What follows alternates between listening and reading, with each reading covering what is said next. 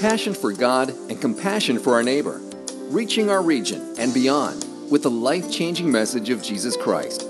This is Crosswinds Church. And now, here's Pastor Kurt Truxas. Well, I'd like to welcome you. It's great to have you. If you're a newbie, my name is Kurt. I'm one of the pastors. We have just begun a study in the Gospel of Mark. So you've come at the right time if you're sort of new. Last week, I did a message called Meet Mark, and it was simply an introductory message. We just get a little overview of the Gospel of Mark and how it's broken into two halves. And then we also spent some time meeting the person of Mark, the author of the book, someone called John Mark. And it was really fascinating to see his background and how God had literally prepared him by having him spend extended time with the Apostle Peter and with Barnabas and with Paul. So he was in a perfect position to write this book, what is the first gospel that came into existence. Now this morning, we're going to actually dive into the text. We're only going to be looking at the first 8 verses.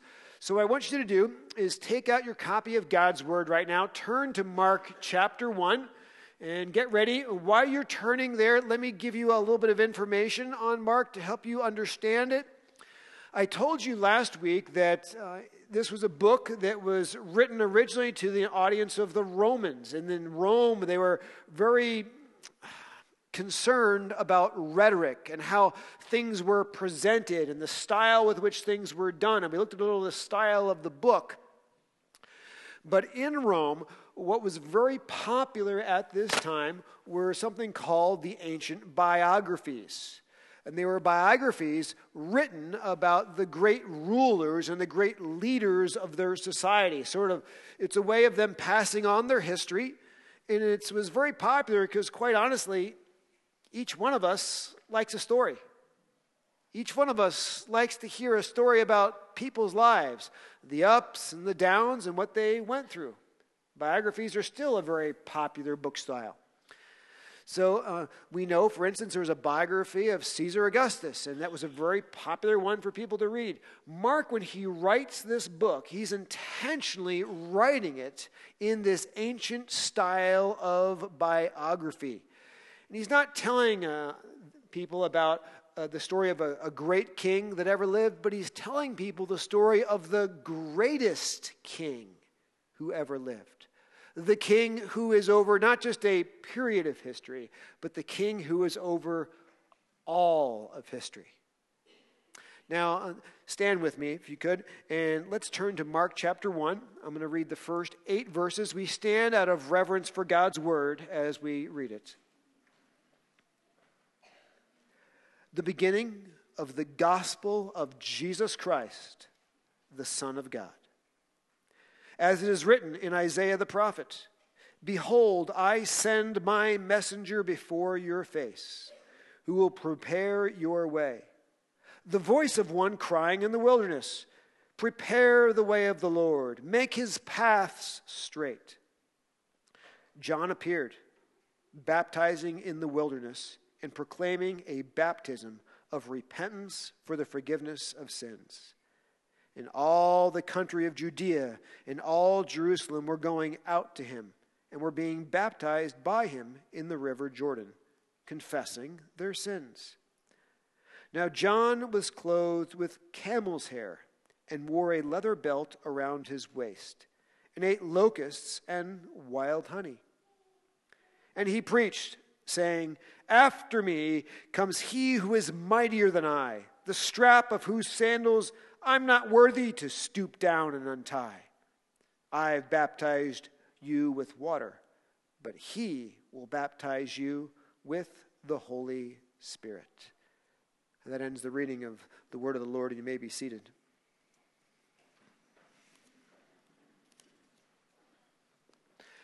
Well, we're going to handle this text by sort of dividing things in half a little bit. We're going to spend the majority of our study just with explanation of the text. Then at the end, we'll come back and I'll give you some application of the text. Now, the text itself, you'll notice, really divides into 2 pieces. The first verse is one piece. It's the introduction. And verses 2 through 8 are the second piece. It's the story of John the Baptist and him preparing the way. So let's begin by looking at the first verse, which is really just the introduction of the book. Mark chapter 1, verse 1. The beginning of the gospel of Jesus Christ, the Son of God. Now, in your Bible, you'll see the very top of this book says the Gospel of Mark. The oldest copies of this manuscript obviously did not say the gospel according to Mark across the top of them. That was added later to give it a sort of position in our Bible. But what was originally there is this first verse. This first verse was the introduction of the book. It was the explanation of the book. And I want to unpack this because it's very rich in its meaning. I want to begin by looking at this word gospel. For us, the word gospel is a very churchy word. I mean, the only place you'll hear gospel is in church. You have the four gospels, Matthew, Mark, Luke, and John. But if you were to go back to the ancient world, gospel was not a churchy word at all. Maybe you've been around the church a while and you know that the word gospel means good news. And so you think it could mean just any kind of good news. Mom calls and says, hey, we're having pizza tonight. It's the gospel. Good news. Actually, that's too loose of the term. See, gospel literally means the good news of the announcement of the arrival of a king who is your Savior. Not just any news. The announcement of the arrival of a king who will be your Savior. Someone who is going to come and is going to change the way the world functions and make life good once again. Now, that's the general term of the meaning gospel. But the Jews, they understood the word gospel slightly differently because they had the Old Testament. So they would, in their minds, reach back into the Old Testament.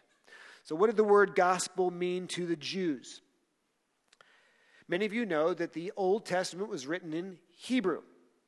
The New Testament was written in what? Greek. Good. Now, what happened in that day is many people were just sort of getting rusty in their Hebrew. You know, they speak Greek, they talk Greek, they live in Greek. So they don't spend much time in their Hebrew. So what happened was there was a translation of the Hebrew Old Testament that was translated into the common Greek language of the day. It was called the Septuagint. Now, the Greek word gospel, euangelion is that word, interestingly, was used in the Septuagint. And it was used in some very key and strategic places. I'm going to read for you two of those places. Let me show you the first one. If you're taking notes, I'm going to ask you to circle some key words. Isaiah chapter 40, verses 9 through 10. It says, go on up to a high mountain, O Zion, and herald of good news. Circle good news. That's literally the word gospel in the Septuagint. Lift up your voice with strength. O Jerusalem, herald of good news. Circle that again. Lift it up. Fear not. Say to the cities of Judah, behold your God. Behold, the Lord God comes with might, and his arm rules for him. Behold, his reward is with him, his recompense be for him. So Isaiah the prophet says here in chapter 40, get up to the highest point of a mountain. So that way when you make this announcement, everybody can hear you. So it's a loud announcement. And this is what he wants him to announce. Herald the good news. Now, remember the word gospel is what's used. Usually that means the arrival of a king, an earthly king, who would set his people free. But yet Isaiah says the good news is not that an earthly king is arriving, but it's actually God who is arriving. Did you notice that? Circle this, what the announcement is. Behold your God. Circle that. Behold, the Lord God comes with might. Circle that. Isaiah has said, there's a time when there's going to be a good news of announcement of a king that is going to arrive. And this king that is usually a savior is not going to be an earthly king to save you, but God himself is going to arrive to save you. So when the Jews hear the term gospel, in their mind, they not only understand that in its culture of Rome, like an earthly king, but in their mind, they reach all the way back to what they've read in Isaiah 40 and other passages that one day another king is coming. A king who is God himself, who will be our Savior and save us once and for all from the greatest enemy, Satan, sin, and death. Now, we find this also in Isaiah 52. How beautiful are the mountains on the mountains, how beautiful upon the mountains are the feet of him who brings good news. Circle that again. It's the word gospel in the Septuagint. Who publishes peace, who brings good news. Circle that again. Of happiness, who publishes salvation, who says to Zion, your God reigns. So once again, we're talking about the announcement of a king's arrival, a king who is going to bring salvation. But who is this king? Your God reigns. This is the arrival of the king who is God himself to save his people. This is what the Jews would connect. Interestingly, this is right next to Isaiah 52 and Isaiah 53. Isaiah 52 and 53 are the suffering servant sections. And it describes a lot of the sufferings that Jesus would go through on the cross. So this is obviously leading right into Jesus being the one who is the king who would ultimately reign. So this is what the Jews think of in the back of their mind when they hear the word gospel. Not just a temporary earthly king, but one day there'll be God who will be coming, who will be king. Now let's go back to the Romans. What did the word gospel mean to the Romans? We've already sort of covered that, the idea of a king who is Savior, but I wanted to provide some more support for that for you. The best support I found for it in my quick research was a birthday inscription that was written actually for Caesar Augustus in 9 BC. So this is right about the time of Jesus' birth. Look what the Romans said about Caesar and how they used the term gospel. The providence which has ordered the whole of our life, showing concern and zeal, has ordained the most perfect consummation for human life by giving it to Augustus, by filling him with virtue for doing the work of a benefactor among men, and by sending in him, as it were, a savior for us and those who come after us, to make war to cease, to create order everywhere. The birthday of the god Augustus is the beginning of the world, as the gospel has come to men through him. So how would you like that written for your birthday? A little overdone, maybe? But you get the idea. They're extolling him who has made the wars to cease and has brought peace to the earth. So the Romans think about the gospel as the idea of the good news of a good king. The Jews think about the gospel as the good news of a good king, but ultimately there is coming the greatest king of all, who is God himself. Interestingly, it says this is the beginning of the gospel. Now, that may not sound important, but it actually is. Because in the other ancient biographies of the world, they never said just the beginning.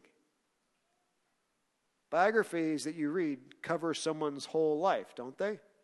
You have a beginning and you have an ending. But Mark is sort of cluing us in with this. Jesus, this is only the beginning of his story. He is still reigning. He is still ruling, and obviously his kingdom never ends, it only expands. So, he hasn't said that yet, but he's cluing that into us by just using that unique opening word at the beginning. Now, Mark continues and he introduces us specifically to who this king is that the gospel message he's giving is about. The new king is Jesus, who is the Christ. Oftentimes we read the king is Jesus Christ. And I know that we often think, well, Jesus must be his first name. Christ must be his last name. That's not the way it works. Jesus is his name. Christ is his title. We'll cover that title issue in a moment, but let me just mention the name of Jesus. Jesus is actually out of the Hebrew Joshua, and it means God saves, which if you think about it, I can't think of a better name for Jesus than Jesus. Because isn't that what Jesus came to do? He is God who came to save us, which is interesting when you read Matthew. When the angel tells Joseph to name his son Jesus, it makes very logical sense. Matthew chapter 1, verse 21. You shall call his name Jesus, for he will save his people from their sins. Because Jesus means God saves his people. Now remember, he's Jesus who is the Christ. Christ is actually a title. It is the same as you would say in the Hebrew. The Hebrew would be Messiah. Maybe you've heard that. Maybe you've also seen the term anointed one. Originally, the anointed one referred to the kings of Israel. They were the ones who were chosen by God and given the right to rule over his people. And ultimately, the subsequent kings that fell in that line were chosen by God to rule. In fact, you can see this in 2 Samuel 22:51. Great salvation he brings to his king, and he shows steadfast love to his anointed, which in Hebrew is Messiah, which means also the Christ. To David and his offspring, there you go, forever. So Jesus is the Christ. He is the one chosen by God to be the rightful ruler over his people, ultimately in the bloodline of David. And then he says this in the title, who is the Son of God? This new king has God as his father.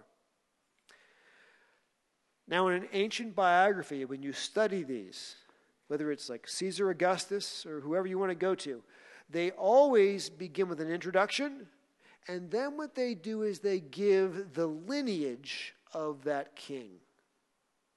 So you know who his father was and who his father was, because you wanted to know that king's bloodline. By the way, this is why both Matthew and Luke, did you notice, begin with a lineage of Jesus? Matthew gives Jesus' earthly lineage from Joseph, his father's side. Luke gives Jesus' earthly lineage from Mary, his mother's side. Now, Mark skips both of his earthly lineages and just goes right to his heavenly lineage and says this. Jesus, that we're going to talk about, has God as his father. He is equal with God, and he is eternal like God, because he is God. He's the Son of God. Now, by the way, the balance of this book will be unpacking this, that Jesus literally is the Son of God. Remember the first 8 chapters? He is going to demonstrate this by his works and his words. The last 8 chapters, he's going to demonstrate this by his death and by his resurrection. That he is what the title says. Jesus is the Christ, who is the Son of God. So that is the title of this book. Now, in the ancient world, when someone who was a king, a highly exalted and important king, whether it was Caesar Augustus, whoever you want, they would not just show up in town unannounced. That never happened. You always had a forerunner who announced the king's coming and cleared the way for the king's arrival. Very similar to what our president does. Our president sends the Secret Service ahead, doesn't he? Doesn't just show up. There's somebody there to prepare the way. Now, what happens for the verses 2 through 8 is Mark is going to describe the forerunner who would prepare the way for the arrival of this great king, which is standard protocol for all great kings in the ancient world. So let's dive into this. God promised he would announce the king's arrival. As it is written in Isaiah the prophet, "Behold, I send my messenger before your face, who will prepare your way. The voice of one crying in the wilderness, prepare the way of the Lord, make his paths straight." Now, Mark wants us to understand that the idea of this king's arrival, and even the forerunner of this king who would prepare the way for this great king, this is not something that is a new idea in God's mind. This has always been God's idea. In fact, it was talked about in prophecy back in the times of the Old Testament. And he shows us these prophecies. Now, I said prophecies plural because there's an interesting thing that goes here. He says, and this is written in Isaiah the prophet, but you need to know he's actually not just quoting Isaiah, he's also quoting the prophet Malachi. Malachi chapter 3, verse 1, plus he's quoting Isaiah chapter 40. Now, this used to really annoy me because I'd be studying this. It says Isaiah, but then he quotes Malachi and Isaiah. Like, the Bible must have something wrong. I don't understand it. I was really confused for a while. And then I continued to do more studying on it in preparation for sharing with you this morning. And I learned actually in the early church, it was a common practice to actually butt together like multiple verses or multiple pieces of prophecy that had to do with exactly the same thing. And what they would do is they would always reference it by giving the major prophet, even though they may not mention the minor prophet. Part of that is a cultural thing. In our day and age, we like everything really exact, right? Like, what's the chapter? What's the verse? Is it part A of the verse or part B of the verse? We want to know all those things. They are a little more loose the way they did it, so they'd reference it by the major prophet, not necessarily the minor. Now, let's look at these two quotes put together and just pull them right out of Malachi and Isaiah. Malachi 3:1, "Behold, I send my messenger. He will prepare the way before me." There it is. Or Isaiah 40, verse 3, "A voice cries in the wilderness, prepare the way of the Lord, make straight in the desert a highway for our God." Now, a herald that would prepare the way for a coming king. He would remove literally the debris in the road so it would be a smooth ride. He would tell people the king is coming so they'd clean up the town, so they'd be ready to cheer when he arrived. John is not removing, and by the way, he's going to introduce us to John in a moment. John is not removing physical debris out of a literal road. What John's job is to remove the spiritual debris of hardness of heart and sin in people's lives. What he's going to do is he is going to produce a lot of conviction of sin and repentance for sin. So, John the Baptist, quite honestly, is the original hell, fire, and brimstone preacher. That's what you want to think of him as. And he's a pretty good one because people have to go 20 to 30 miles into the desert to even hear him. And then when they get there, what does he do? He yells at them. So obviously he's a pretty good preacher.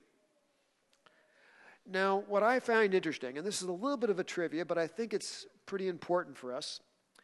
Even though this text is just referencing some segments from Malachi and Isaiah, to talk about John the Baptist preparing the way. If you expand these segments out just slightly, Malachi and Isaiah tell us that the person that John the Baptist is preparing God's people for is a very special person. He is not a common person. Look at this. Malachi 3:1. Behold, I send my messenger. He will prepare the way before me. That's John the Baptist. And the Lord whom you seek will suddenly come to his temple. If you're taking notes, I want you to circle the Lord. And I want you to circle his temple. John is preparing the way for somebody who is the Lord, who is going to come into his temple. John is preparing the way for a king who is God. That's what it says in Malachi. You see how John says Jesus is the Son of God? You go a little bit into Isaiah chapter 40, verse 3. A voice cries in the wilderness, prepare the way of the Lord. Circle, prepare the way of the Lord. Make straight in the desert a highway for our God. Circle, for our God. When it says prepare the way of the Lord, in Hebrew, the word Lord is the name Yahweh. Yahweh is the personal name by which God revealed himself to Moses at the burning bush.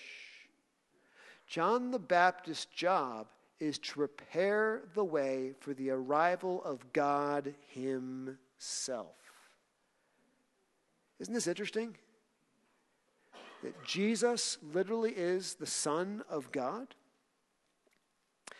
Now it continues, and John himself is introduced. John the Baptist prepared people for Jesus by helping them see their sin and repent of their sin. Verses 4 and 5. John appeared baptizing in the wilderness and proclaiming a baptism of repentance for the forgiveness of sins. And all the country of Judea and all Jerusalem were going out to him and being baptized by him in the river Jordan, confessing their sins. Now, let me tell you a little bit about John. If you want to know what John means, John literally means, in the Greek, it means the Lord is gracious, which is an interesting name because you realize John's job is to convict people of sin. And if you realize when God's convicting you of sin, it's actually God being gracious to you. It may feel really bad, but it's a good thing because until you see your sin, you can't repent of your sin. Now, we call him John the Baptist. And once again, we think Baptist is his last name, and this is the beginning of the Baptists. Actually, it's not. The Greek literally says it is John the Baptizer. It's describing what John always did. He called people to the carpet about their sin. He urged them to confess their sin, repent of their sin, and then to baptize them. Again and again, he baptized people. Now, the question becomes, what is going on in this baptism? Just so you know, this is not the Christian baptism we do today. When we baptize people into the name of Jesus Christ. We baptize them in the name of the Father, the Son, and the Holy Spirit. This is not what John is doing. In fact, you go to Acts chapter 19, if you want to do some trivia. Acts chapter 19, you find some disciples of John who connect with Paul much later after Jesus Christ is risen, and they end up being rebaptized, but they're baptized into the name of Christ. This is only baptism for the forgiveness of sin. And what is going on? Here's the deal. In the ancient world, Jews were not baptized. Ceremonial washings, yes. Baptisms, no. In the ancient world, Gentiles were baptized. If you were a Gentile and you really had started to hang around the synagogue, and you wanted to make Yahweh, the God that the people of the Jews worshipped, part of your life, and you wanted to become part of the Jewish people, you were baptized into the Jewish nation. Now, the Jews would never be baptized. That would be too humbling. That would be too unnecessary. Why should I be baptized? Because I'm part of God's people. I'm in the in crowd. Baptism was for the dirty, rotten, filth, and Gentiles. And what John is doing, he's helping people identify their sin.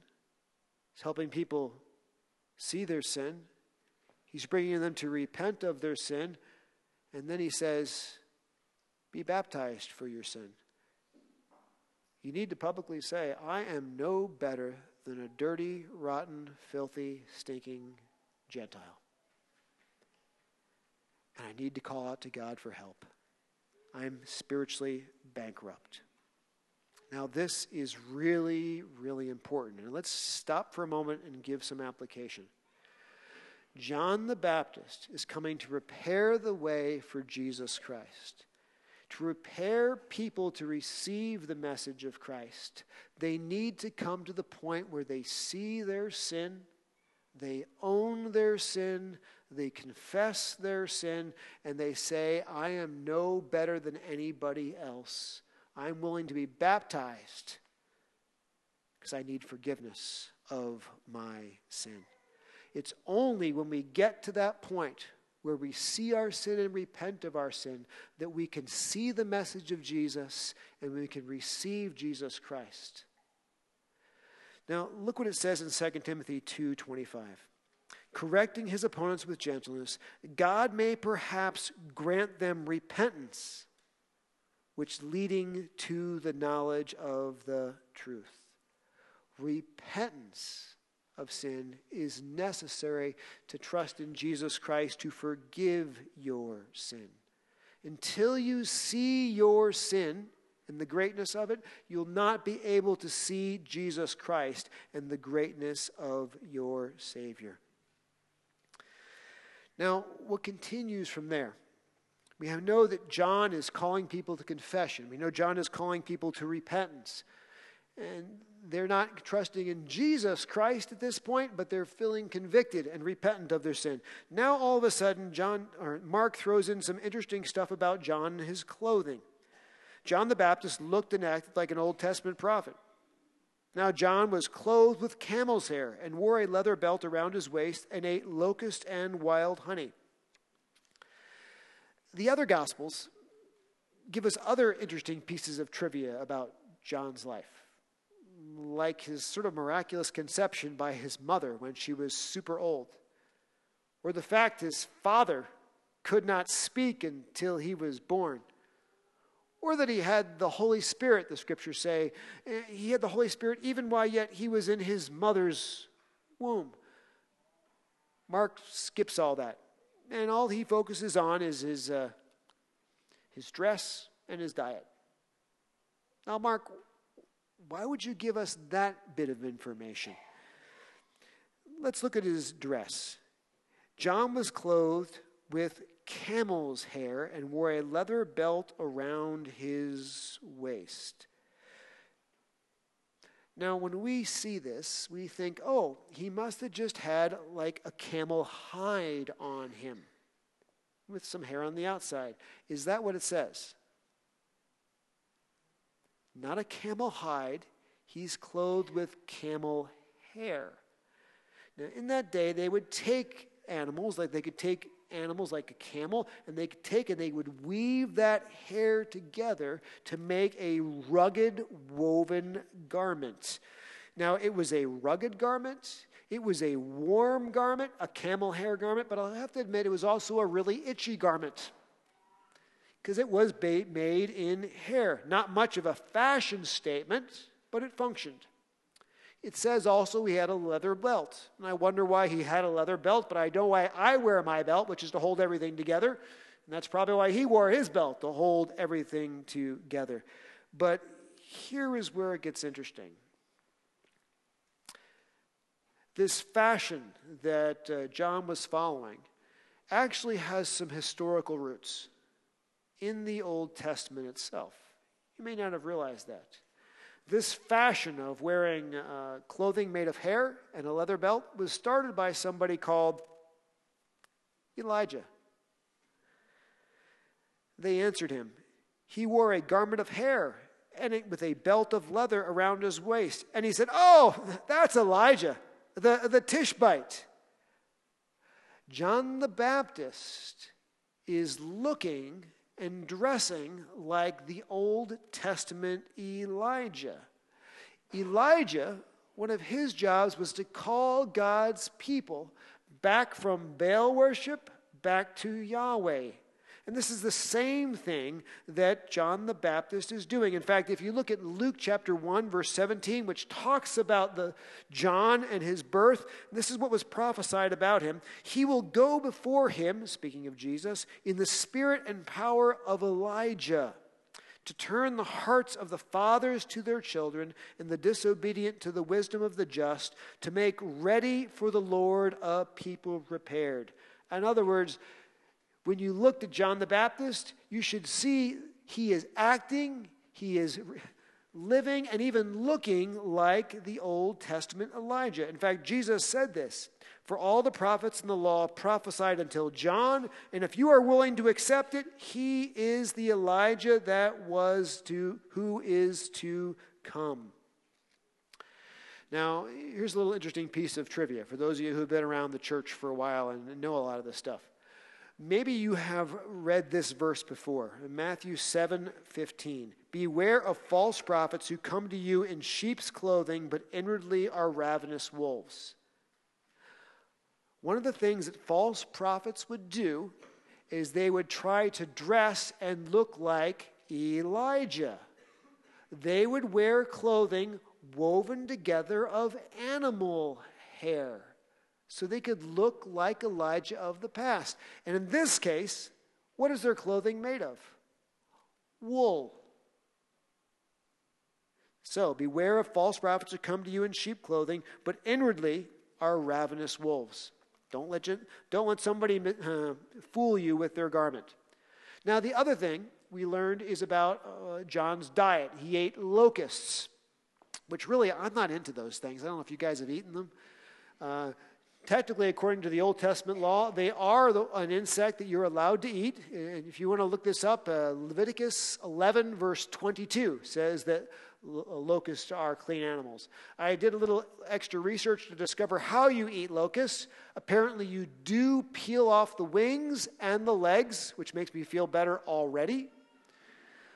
And then what you would do is you'd boil them, you would roast them, or you would bake them. And apparently, they're actually a pretty good source of protein and minerals. So if you're stuck in the woods and you happen to see some locusts, just be like John the Baptist and eat them.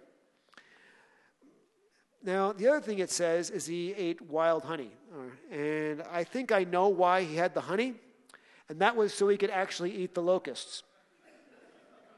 We have learned in our house that if you cannot get your kids to eat their vegetables, you just put enough sugar on it and they will eat anything. So I think that's why he's having honey with his locusts. Now, let's come to the last two verses. John the Baptist pointed people to Jesus, and he preached, saying, "After me comes he who is mightier than I, the strap of whose sandal I am not worthy to stoop down and untie. I have baptized you with water, but he will baptize you with the Holy Spirit."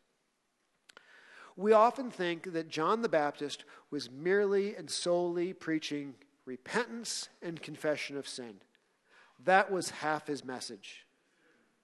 The other half of his message is saying that somebody is coming after me whose strap of their sandal I'm not even worthy to stoop down and untie. Now, in the ancient world, taking off a sandal was not a lovely thing to do. Who here has ever stepped in a steaming pile of dog dirt? Does anybody like to try and scrape that out of your shoe? Nobody wants that job. Well, imagine you weren't wearing a pair of sneakers. you were wearing a pair of sandals and you stepped in a big steaming pile. It gets grosser by the minute. The ancient world, when they had roads and highways that people traveled, realized they didn't have cars that used petrol. They had animals. And you know what the exhaust looked like all over the road. And you stepped in it. And then it rained. And you couldn't help but step in it. So when you arrived at the house that you were going, your feet were encaked in feces. It was disgusting. Now, in that day, only the absolute lowest slave in the house had the job of peeling off your sandals and scraping the junk off your feet before you came inside. And here's John the Baptist saying, the guy who's coming after me, I'm not even worthy to undo his sandal strap. Put this in context. How popular is John at this point? Multitudes from Jerusalem and Judea are streaming into the desert, walking 20, 30 miles into the desert to hear him preach. And the whole time he's yelling at them, repent of your sin. And yet people are coming by droves. Now, most people in that situation would sort of let it go to their head. Everybody wants to come hear me. Yeah, I can even preach like in the woods, and they still come. I'm that good. But John doesn't go there, does he? Guys, I'm nothing. The guy who is coming after me that I'm preparing you for, he's something. Don't look at me. Look to him when he comes. That's what you really need and what you really want. And here's what he does. He explains why Jesus is so much better. He says, I baptize you with water, but he will baptize you with the Holy Spirit. In other words, John says, all I can really do is just get you wet. That doesn't change you. But this guy, when he comes that I'm preparing you for, he's the one who will baptize you with the Holy Spirit. And when he comes, he will change you from the inside out. He will make you into a completely new person. Now, look what it says in Titus 3, verses 5 and 6, about what the Holy Spirit does when he comes into our lives. He saved us, not because of works done by us in righteousness, but according to his own mercy, by the washing of regeneration and renewal of the Holy Spirit, whom he poured out on us richly through Jesus Christ our Savior. What makes Jesus such a great king is he is the only king who can change your life. When you trust in Jesus to forgive your sins, not only are you legally justified before God, but in that moment, God's Holy Spirit comes into your life and he makes you into a new creation, a new person from the inside out. Now, I don't know what you have used as your sin management strategy in your life. Maybe you've tried all kinds of self-help stuff. Maybe you've constantly repented of your sin and you found you haven't changed. I have to tell you, you cannot change your life. Only Jesus can change your life. And my friends, that is why he is such a great king. Now, I want to give you 3 quick application points out of this. These will just sort of drip right out of the text that we looked at this morning. Number 1, before anyone can embrace Jesus as their Savior, they need to see the truth of their sin.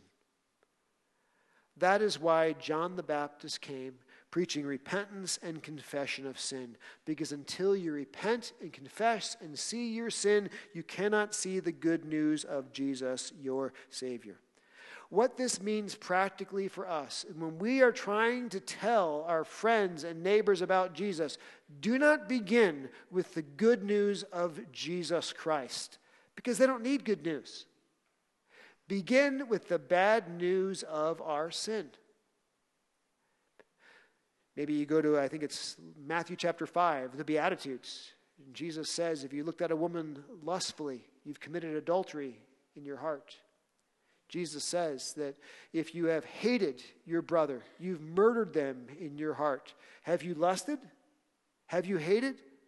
Then God sees you as an adulterer and a murderer, because he cares about our thoughts, not just our actions. You see, it's when you see your sin, then you can turn to the greatness of your Savior. Second thing, Jesus is the only one who can change your life. I love the fact that John says, all I can do is get people wet, but Jesus is the one who will baptize you with the Holy Spirit. And there is literally a supernatural transaction that takes place that makes us into new creations when we trust in Jesus Christ as our Savior and Lord. So, when you're talking to your friends and neighbors, realize that what they need is not self-help. What they need is Jesus to change their heart. And he changes our heart as well. Last application point is this. Life, by the way, is about pointing people to Jesus. That's what life is about. Not pointing people to us. John the Baptist got this right. Picture him at the peak of popularity. 20 to 30 miles into the desert, the Jordan River. People coming out by the droves to hear his preaching. He never pointed his finger at himself, did he? His finger only pointed to Jesus. Because all I can do is get you wet. But Jesus is the one that can change your life. Let us pray. Heavenly Father, we thank you so much for your Son, Jesus Christ. We thank you for, as the title of this book says, that Jesus, you are literally the very Son of God come to earth to be our great Savior and King.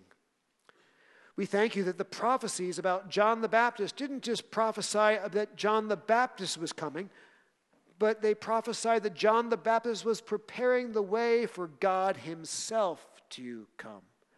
We thank you for the preaching of John the Baptist, which wasn't just repent of sin, but repent of sin and look to the one who is coming after me, because he is the only one who can change your life. I thank you, Heavenly Father, that we look at this text from the other side of history. Jesus, thank you that you have come.